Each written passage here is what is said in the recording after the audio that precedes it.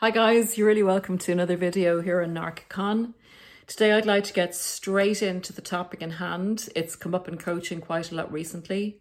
It's a very painful area. It's an area that comes up right after the discard, and it's what happens when you seek closure with a narcissist. That's someone who has narcissistic personality disorder.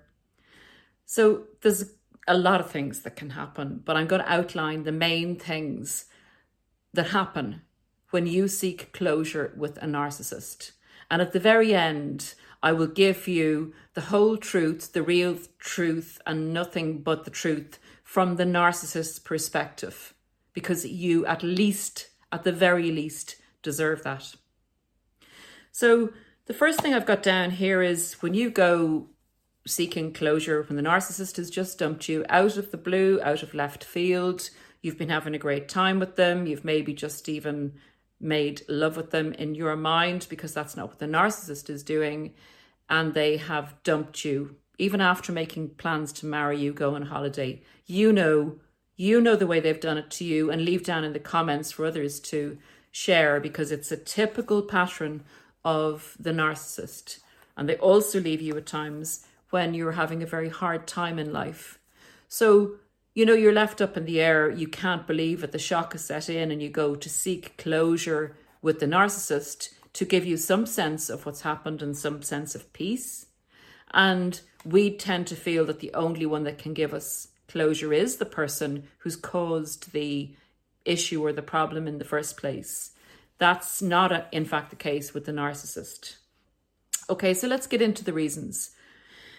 The first thing that happens is when you seek out the narcissist after they've dumped you, basically, is that you provide them with supply and you signal to them that you're under control, which is a fantastic place for them to be. It empowers them. It doesn't make them feel happy. They don't feel happy. They just get a sense of their emotions being regulated. They feel powerful. They feel in control of you. And that's the position that they sought to be in. And it's a very possible reason that they discarded you, because you were getting too out of control, too healthy, and you were making decisions that would have benefited both of you and yourself in particular. The next thing I've got down here is you remain entangled in the shared fantasy with the narcissist. Remember, the narcissist came on to you quickly, hooked you quickly, got your dopamine levels raised very quickly, and also future faked with you and presented a picture of how your future would look, and that they were the one for you and you were the one for them, and that was the only way things could be. So you talking to them again you remain within the fantasy that they've set up, because you're actually believing in the fantasy instead of going, oh my God, this person is not who they said. Someone who loved me would just not do something like that. And, really getting a grip on reality. We are seeking to stay in the entanglement with a narcissist, and they will put further ideas into your head if you get to speak with the narcissist post-discard that will have you ruminating further. They'll set you off down a few new rabbit holes. It's an entirely worse place to be. You do not get closure from them, but you get further entangled in their web of future faking and crazy reasons, why things happened. They also, and this is one people just do not expect, they have no clue that the person, say, they've spent the last year with, the last 5 years with, the last 10 years with, could ever possibly do this. And that is because we still haven't come to terms with who this person actually was and the fact that they had a personality disorder. They will take out a restraining order against you to stop you from contacting them. Remember, narcissists will use any means available to manipulate situations, reality, and people. And people are often absolutely gobsmacked by this, and that drives them round the bend. It drives them crazy because they cannot equate a person who they loved very, very much and who the person said they loved them very, very much would actually turn around and take out a restraining order. And I'm not talking about somebody stalking them. I'm talking about you contacting them a few times by email maybe, or calling them on their phone, or sending them a text, or no contact at all, but just coming up and knocking on their door to have a conversation with them, as is your due. As is your due. Nobody should go through a relationship with someone to be cut off without rhyme, reason, or explanation. So that is a big shocker for a lot of people. And it's a very sobering shocker for a lot of people. But again, it can keep you further entangled in your feelings of incredulity and your feelings maybe of rising hate, resentment, and anger. It keeps you stuck with the narcissist. You fuel their confidence with the new supply. This is what happens sometimes when you seek closure with a narcissist. They're feeling empowered and they're with a new person, and it gives them the confidence to be super nice to the new person, future fake the hell out of the new person, and knowing you're there in the background wanting them. It gives them this boost to their ego and this boost to their confidence. And I'm guessing that is not your intention in seeking closure with the narcissist, to actually drive them further into the arms of another person and getting that other person entrapped more quickly. So I've got down here number 5 with what happens when you seek closure with a narcissist. You play into they're staying with the new supply. So they feel that the more you seek closure from them, the more you're trapped in their web, the more control they have over you. And you basically encourage them to stay with the new supply because they feel their image of you as being flawed and crazy is kind of backed up with the amount of times you be trying to contact them. Now remember, you're not crazy. Their behavior is crazy making.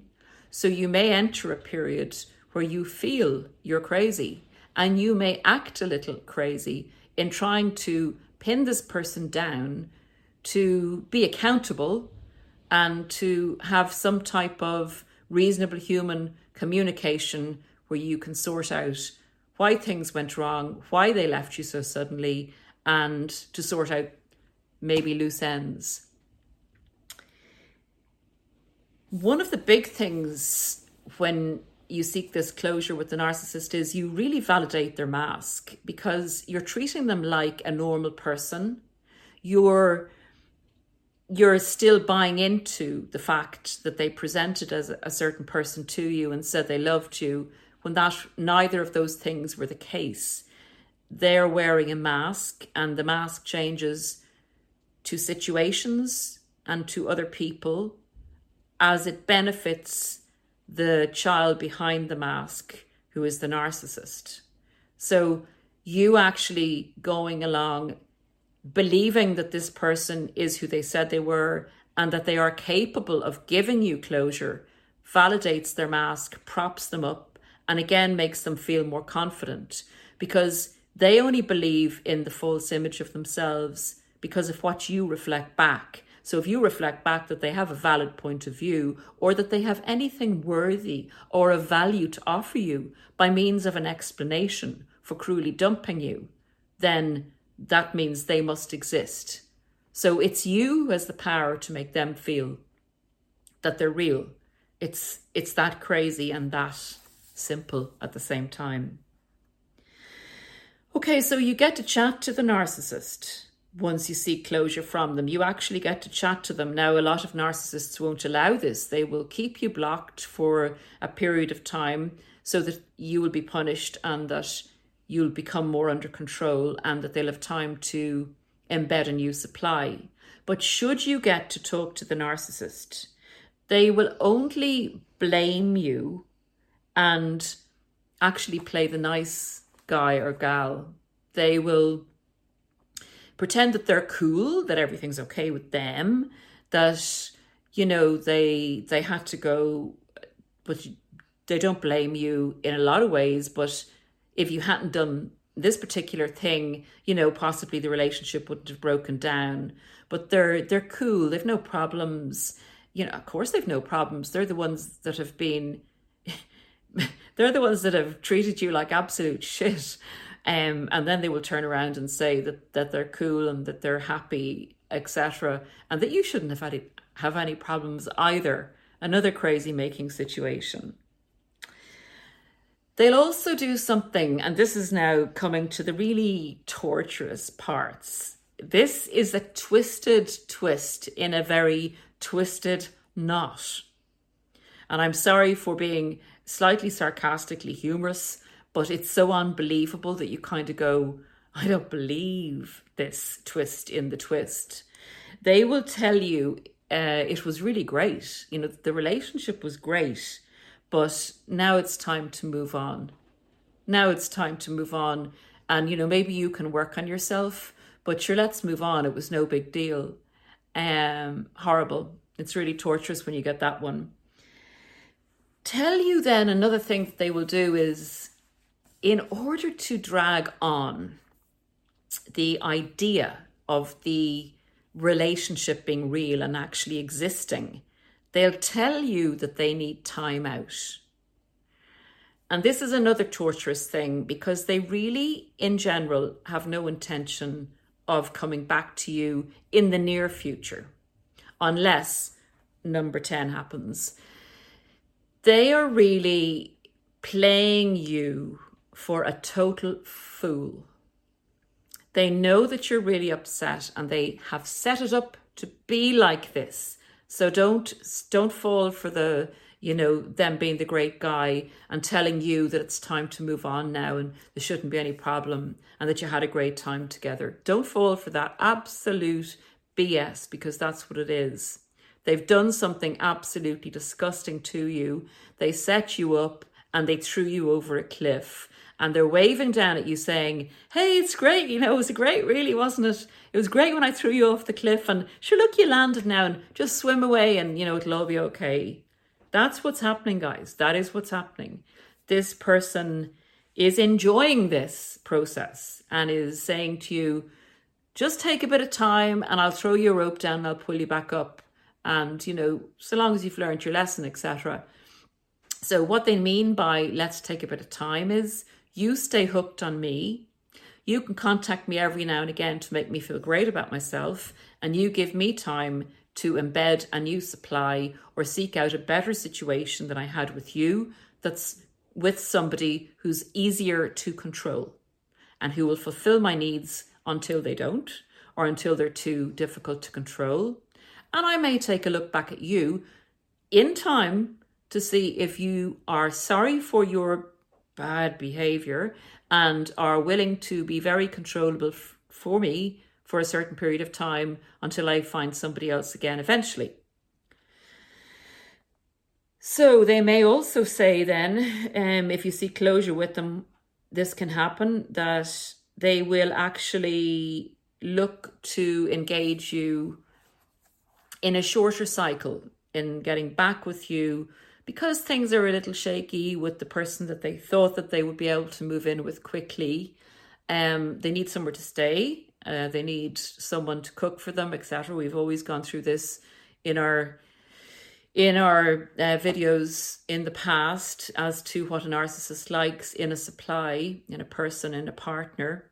So they may basically go back to you to use you for a while until things settle down in their world, until there's an appropriate time for them to dump you again, and then they will set you up again to dump you again.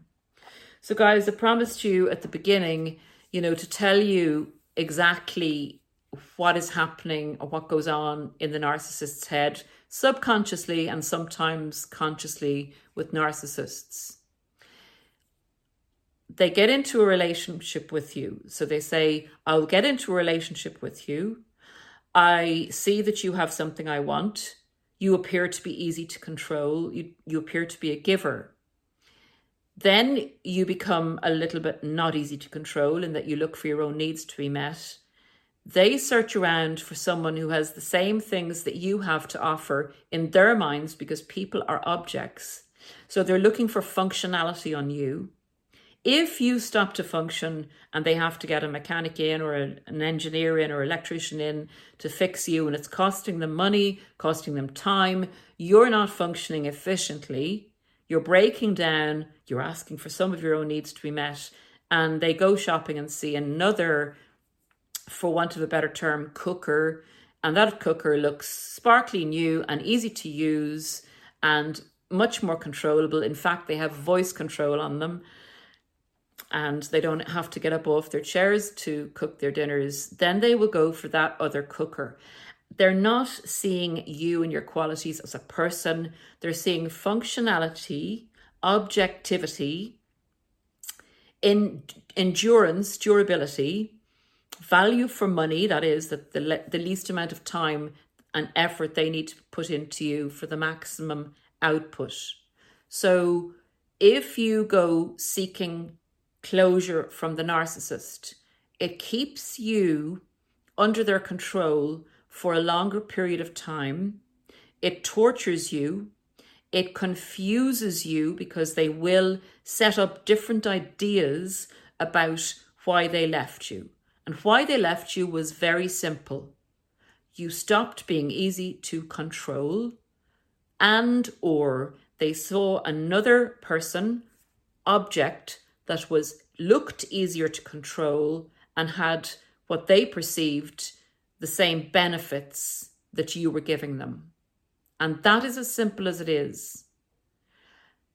If you seek control from a narcissist, in my opinion, this is what normally happens. There's a lot of different situations. Sometimes they'll block you, sometimes they'll talk to you, but it's never about what you do or who you are. It's all about what the narcissist needs and wants at any given time. Thanks for listening, guys. I will see you again shortly. Bye for now.